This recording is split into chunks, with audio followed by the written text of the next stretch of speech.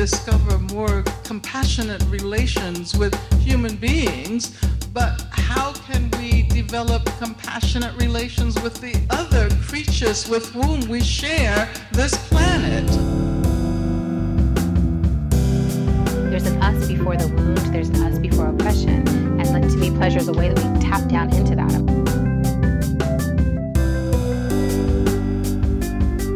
We live in capitalism. Its power seems inescapable. So did the divine right of kings.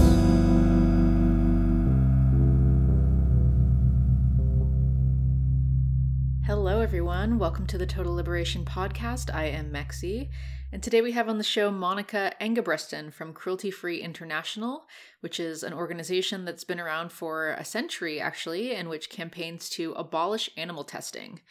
Today we're talking about two pieces of legislation that the organization is working on in the US that would make a big difference on this front. And we talk about what some of the much better alternatives to animal testing are. It's actually incredibly outdated as a practice and should be definitely obsolete at this point.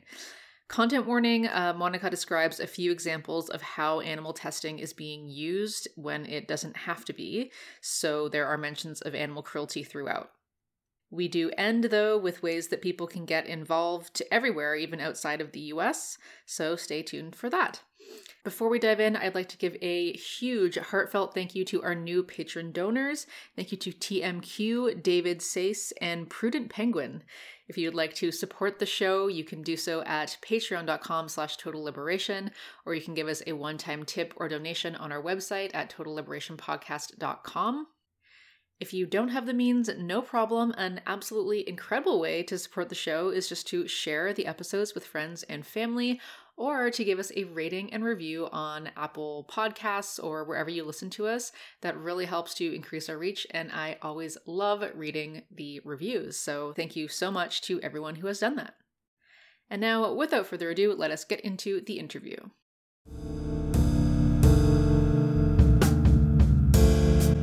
I'm Monica Engebretsen. I am the head of public affairs for the North America campaigns for Cruelty Free International. Cruelty Free International was established in 1898, so a really long time ago, and we were previously known as the British Union for the Abolition of Vivisection. But we recently changed our name about 5 years ago, if that could be considered recently, to Cruelty Free International to better reflect our international work and, of course, modernize our name.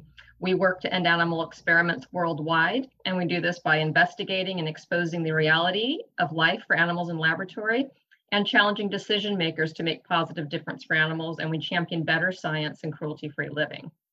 So that's kind of an overview of our organization. And we're headquartered in London, and I'm out here running our US campaigns and also handling Canada as well.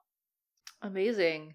Yeah, that's so wonderful that it's such an old organization that's been doing amazing work for so long.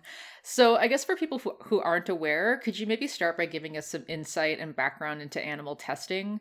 So like the industries that use it, the scale at which this is happening, the kinds of cruelty that goes on, and maybe content warning for this next little bit.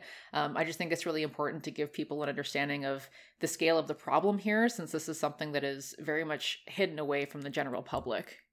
Yeah, I guess to look at the broader, kind of international perspective is that we estimate that every year 192 million animals are used in experiments around the world, and the US is one of the world's largest users of animals. We use a total of about 800,000 animals, and those are just the animals that are counted by the USDA. It doesn't count rats, mice, and birds are not counted by the USDA. So in that number is approximately 60,000 dogs, 18,000 cats, and 140,000 rabbits, to just pull out a few numbers, and over 68,000 primates are used in various experiments in just the US. Wow. And so what they will be used for is various experiments. They might be used depending on biomedical research or toxicity testing to test whether products are safe or will be harmful for the environment, or in drug testing in development of new drugs and things like that, or other kind of more curiosity-driven experiments are also conducted. Mm-hmm.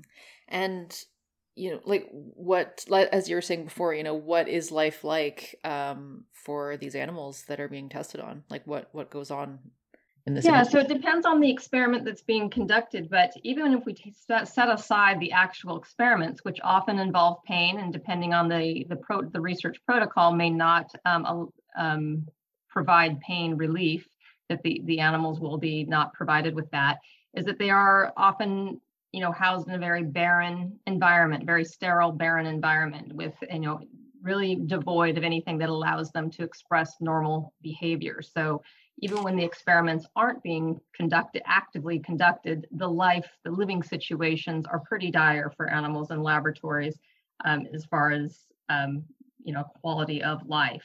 Mm-hmm. So depending on, I've said the examples of some specific research, dogs that are used in toxicity testing, they would be potentially force-fed, a chemical or a drug for 3 days or up to, longer than that, in order until they either die from the results or, then they're measured for their vomiting and the bleeding and different things. And then even when they survive those experiments, they're often killed and dissected so that their, organs can be examined.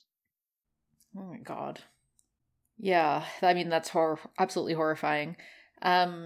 So in terms of, like some people might say that for, medical science or things like that, it's necessary to test on animals. I guess, like, what would you say in terms of, whether any of this testing is actually something that needs to be going on? Well, one thing we could say is that, animal research, it doesn't work very well. It was developed, years ago. We didn't have a lot of different ways to test, say, product testing or experiments, but animals have never been a very good predictor of human response. So just a few general statistics of how animal research fails is that a recent review of 101 high-impact scientific discoveries that were based on animal experiments found that only 5% resulted in approved treatments within 20 years. 95% of drugs that show promise in animal experiments fail when they're assessed in human trials. And the failure rate for drugs like Alzheimer's drug are estimated to be higher than 99%. And so then on average, it takes about 10 to 15 years to develop a new drug, and most of them will fail. And this results in high drug prices, of course, which are then passed on to the consumers in form of higher drug prices. So we really need to start focusing on, better, more human relevant methods of testing. In other areas of research, we know that with, allergy testing, that the non-animal methods are also more accurate for determining, skin reactions, and the types of tests that are used in, like, say, cosmetics testing are well developed and are also cheaper and faster than the animal tests that they replace. Mm-hmm. Yeah, that's really, really interesting and important to mention. And that's great to hear about the cosmetics industry, because I'm sure a lot of people have seen videos and things like that. They're just absolutely horrifying of things that go on in terms of testing cosmetics on animals. Yeah, the cruelty is just astounding. So thank you for that background. So maybe we can talk about some of the bills that Cruelty Free International is trying to pass at the moment. Can you start by telling us about the Companion Animal Release from Experiments Act, or CARE Act? Sure. So this is one that I think it's real easy for people to understand and agree with. It doesn't really matter, what someone feels about the use of animals in research. Everybody can agree that animals that are no longer wanted by a laboratory, whether it's that they survived the experiment and are healthy and able to live, or if they were overbred, sometimes the laboratory breeds more animals than they're going to use. Anybody could agree that those animals should be given a chance at life after the lab, if possible. And that's really what the CARE Act works to do. It would require any laboratory that receives money from the National Institutes of Health, so that's taxpayer money, to have an adoption policy in place for dogs, cats, and rabbits that are no longer wanted by the laboratory, so that they could be adopted out into homes. Yeah, I mean that just makes complete sense. I don't see why that wouldn't be, already mandated. So I guess where are you in terms of the progress on that bill?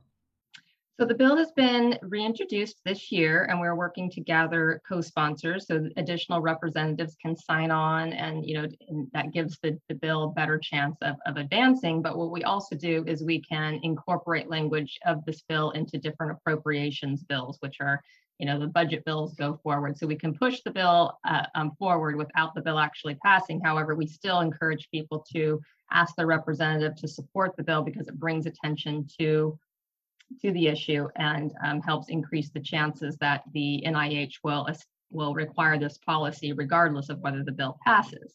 Mm-hmm. We do know that, and we were able to say that 13 states have at the state level passed similar laws.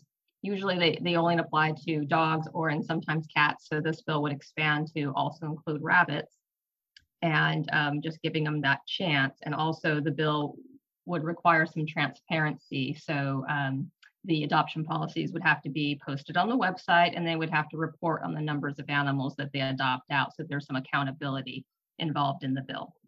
Mm-hmm. Yeah, that sounds amazing, and I'm glad to hear that there's movement on that. I think maybe at the end we can ask, what can people listening do to help support this, and kind of in a more in a direct way. So can you tell us about the second bill, the Humane and Existing Alternatives in Research and Testing Sciences, or HARTS Act? Yeah, it's a good thing we had an acronym for that because it's really long. But yeah, we found that legislators, we love acronyms on bills. So the HARTS Act, kind of the examples that I gave earlier about, not only the experience of animals in laboratories and the suffering they endure, life in the lab, as well as the experiments themselves, and also the failures of animal research.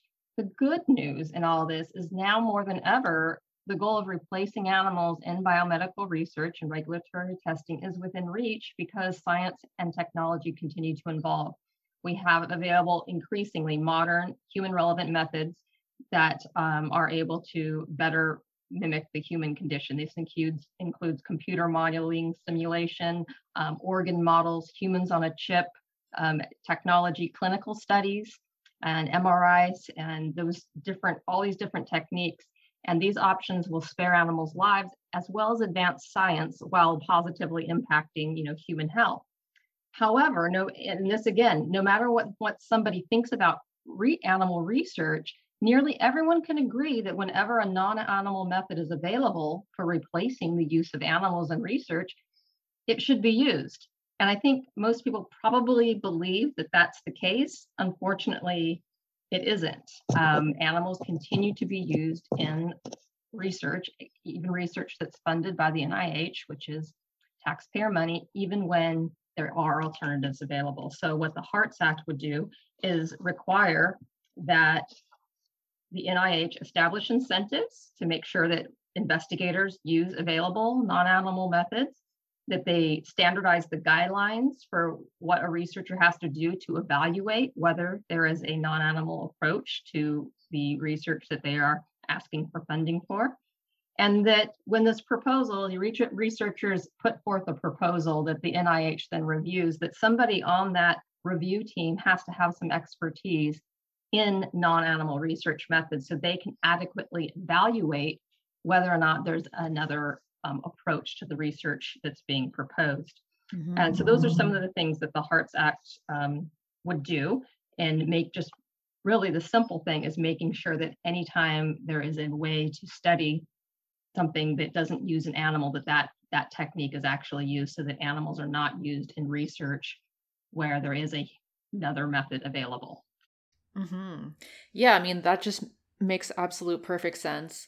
And it's interesting because, it's in terms of, getting people to care about animal agriculture and things like that, there's often a lot of cognitive dissonance where people, would be horrified if they knew that was happening to dogs or cats or things like that.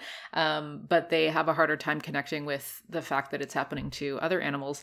But for this, these experiments are happening on companion animals, right? And animals that people, I think, would, be very averse to knowing that this is happening to.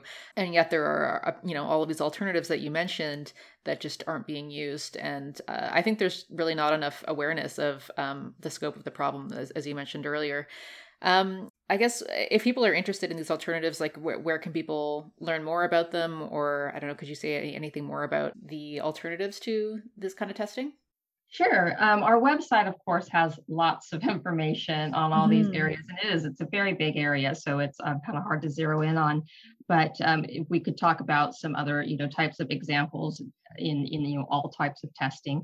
So, for an example, in the area of product safety testing, we mentioned before, there's a skin allergy test. The skin allergy test that's conducted on guinea pigs only predicts human reactions 72% of the time. But using alternatives, which is a combination of chemistry and cell-based, you can use, human cells can be grown in a petri dish. Those cell-based alternative methods, they have an accurate prediction rate of 90%. So that is an example of direct human relevance being better than the animal test. In another area of chemical safety, there's a standard test on pregnant rats that's done to determine if drugs or chemicals will harm the developing baby. And that only detects 60% of dangerous substances, but a cell-based alternative accurately detects very toxic chemicals 100% of the time. And so and then also, like we mentioned, organs on a chip, which is a very exciting development, and which can be used in drug development. They accurately mimic the heart, kidney, and lung and gut. And then, of course, there's public health studies. Human data can reveal information about diseases and health outcomes in different populations.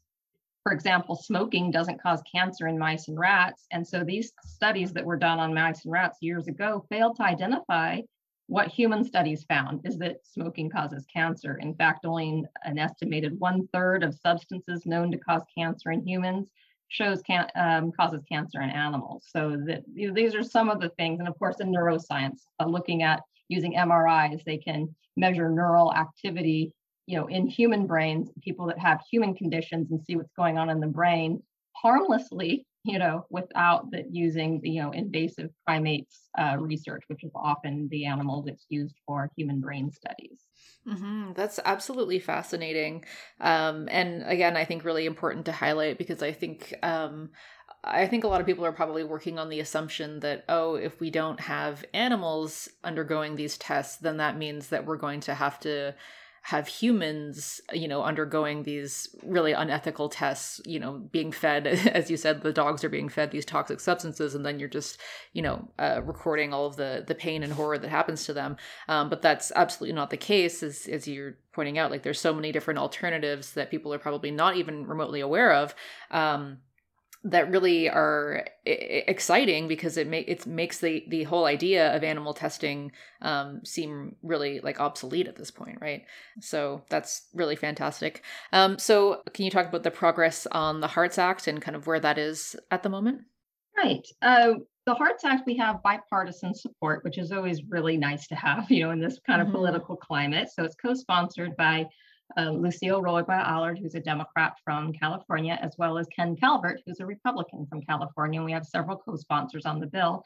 And once again, with this bill, we've been able to include components of this bill in the annual, the easiest way to describe it is an annual budget bill, where we can put basically pieces of what the bill is asking for into the budget bill, so that the NIH at least has to respond to some of the questions and issues that are being raised in the bill. And we've been successful in including that language in the budget bills that have been passed, so that we can kind of start chipping away. It's a way to sort of chip away at the issue and get some of the issues addressed without the bill passing, because it takes a long time to pass a bill. Even though that's still the goal, we are making progress with it without moving the bill forward. And I think, once again, for people to understand, even if like you mentioned, that it's hard for people to imagine that, what would we use, animal, how would we study various things without using animals, or worrying about that humans would then be used in unethical studies. for bills like this, they don't have to decide how they feel about it yet. Obviously, we have lots of information that we'd like to tell them about the unreliability of animal tests and some of the wasteful tests that take place, but they don't even have to have a position on that if they don't want to. For this bill, they just have to believe that when an alternative is available, it's as good or better in most cases than the animal method, it should be used, especially when a researcher is asking for government money. Yeah, absolutely. And to me, that just makes perfect sense. So hopefully, hopefully others agree. It might be interesting if I could describe a few different experiments that have recently been funded by the NIH that I think people would find surprising that our tax dollars, funded this sort of research. If you want to hear a few examples of the sorts of things that, on the one hand, there were other ways to, study these effects, and at the same time, these research studies seemed pretty unnecessary considering the amount of information we already have on many of these subjects. Yeah, absolutely. Yeah, that would be fascinating. I kind of pulled out a few examples. The first one I call boiled squirrel monkey tail. So this was in 2021. Squirrel monkeys had the bottom of their tail shaved and then dipped into scalding water, about 131 degrees Fahrenheit, to see if the drug that they were given would alter the time before the monkeys withdrew their tails. So the authors even stated that the water would be painful to a person's hand, capable of leading to a second-degree burn within 17 seconds, and a third-degree burn in 30 seconds. And this research, it doesn't state what happened to the monkeys after the experiment was over. We have no idea whether they killed the monkeys or whether they went on to be used in other experiments. But you can imagine there's probably lots of ways to determine whether or not a drug reduces pain, and certainly, and whether or not dipping monkeys' tails in scalding hot water is really an accurate way to determine pain effects. Another one I call stressed monkey menstrual cycles. This was also in 2021. 27 female monkeys were imported for this experiment, again with taxpayer money, and they were housed singly and exposed to a combination of stressful stimuli, including having their diet reduced by 25% and being forced to run for 30 minutes a day, 5 days a week on a treadmill. They were then killed at the end of the experiment, and it was to study the human condition of a type of infertility involved in sustained absence of a normal menstrual cycle linked to stress. This research was already conducted by the same researchers in 2008. And the issue of course, reproductive disorder in people continues to be studied in people who have these conditions. And it really can provide the only source of information that's really applicable to people, because stress is a very compounded problem, specific, it's impacted by many different things in a person's life that go beyond what you could, learn from monkeys being basically starved and forced to run. So these are the types of research that we think calls to question whether there was another way to find more information on that menstrual condition, and whether the research on those primates really gives us any insight into the human condition. That is absolutely unbelievable, honestly. I really cannot believe that is the kind of thing that is being funded. I mean, especially... Yeah. I mean, obviously the first one was absolutely, what a extremely strange and disturbing way of trying to measure pain relief through medication. I mean, that's just beyond comprehension. But the second one as well, I mean, I know that there's already a lot of research that's been done on that with humans. So I really fail to see what the point of forcing monkeys through that would tell us whatsoever. So thank you for sharing those things. And yeah, I think that really underscores the importance of the Hearts Act and why we should all definitely be supporting it. So I guess along those lines, what can people who are listening do to help progress these bills, in particular if they are in the US, or maybe support similar activism elsewhere? Because I know that you're a global organization. Yeah, so for the Hearts Act and for the CARE Act, both are in the House of Representatives. So they could kind of cover both the laboratory adoption bill and the bill to ensure that non-animal methods are used whenever possible, which is the Hearts Act, by contacting their federal representative in Congress, and they can do that either by calling them or sending an instant email. On our websites, we have various, the action alerts where they can send an instant email, but a phone call is also great. And just ask their representative to become a co-sponsor of the bills. And if they're already a co-sponsor, that's okay. You don't necessarily have to know that. If they are, then you thank them. Phil, thanks. Congress, members of Congress love to be able to tell their constituents that they've already done something that they've been asked to do. So don't worry about trying to find that out. And once again, these are bills that it should be really easy for legislators to support these bills, because it doesn't ask them to take a position on animal research. It just asks them to say that animals deserve a chance to live after the lab, and that alternatives, when they're available, should be used, in research. So it should be an easy ask. The challenge sometimes is really just cutting through the noise. Legislators are pulled in lots of different directions. There's lots of different bills, for them to consider, and there's lots of different animal bills to consider. So bringing their attention to these two is very helpful. Yeah, amazing, wonderful. So we'll definitely put links to your website in the description box below, and so people can, find the relevant email chains that you were talking about. And what about for people who are outside of the U.S.? Is there ways to support similar activism globally? What are some advice for people on figuring out what's going on locally to them? Yeah, so our website, crueltyfreeinternational.org, you can kind of see what we're doing around the world, and in our partner organization, Cruelty Free Europe, which includes a coalition of groups around Europe, the different campaigns that we're involved in there, because clearly it is a global issue, because the drug industry and chemical manufacturing, cosmetics industry, they are all international companies. So it doesn't really do any good just to shut down animal testing or have alternatives being used in one part of the world and just move the animal testing around. And, so you really have to end it in every economically significant country in the world, because if one country still requires animal testing, whether it's for their cosmetic or a drug, then it means that a company in the US is going to conduct that experiment, even if it's not required in the US. So that's the international aspect of our work, really kind of brings it together, and the importance of that we need to work internationally to change the regulations and practices around the world in order to end animal testing. Mm-hmm. Yeah, absolutely. So yeah, I'll definitely link to your website in the show notes. Is there anything else you would like to add today for our listeners? I think those are the main points, that people have something, directly that they can take action in. They can, in their personal lives, look to adopt an animal that's been rescued from a laboratory if they are able to do that, or foster one. I'm currently fostering a rabbit who was released from a laboratory, and it's been a real nice, rewarding experience to, work with her and gain her trust and teach her about life outside of the lab. So there's some ways that people can do some hands-on work that's really fun and rewarding as well. Mm-hmm. Yeah, that's so wonderful. So yeah, I definitely encourage that as well. So thank you so much for coming on and speaking to us all about this today. Is there a place where people can find you, perhaps? And no problem if you don't want to be found. But if there is, let people know where they can find you.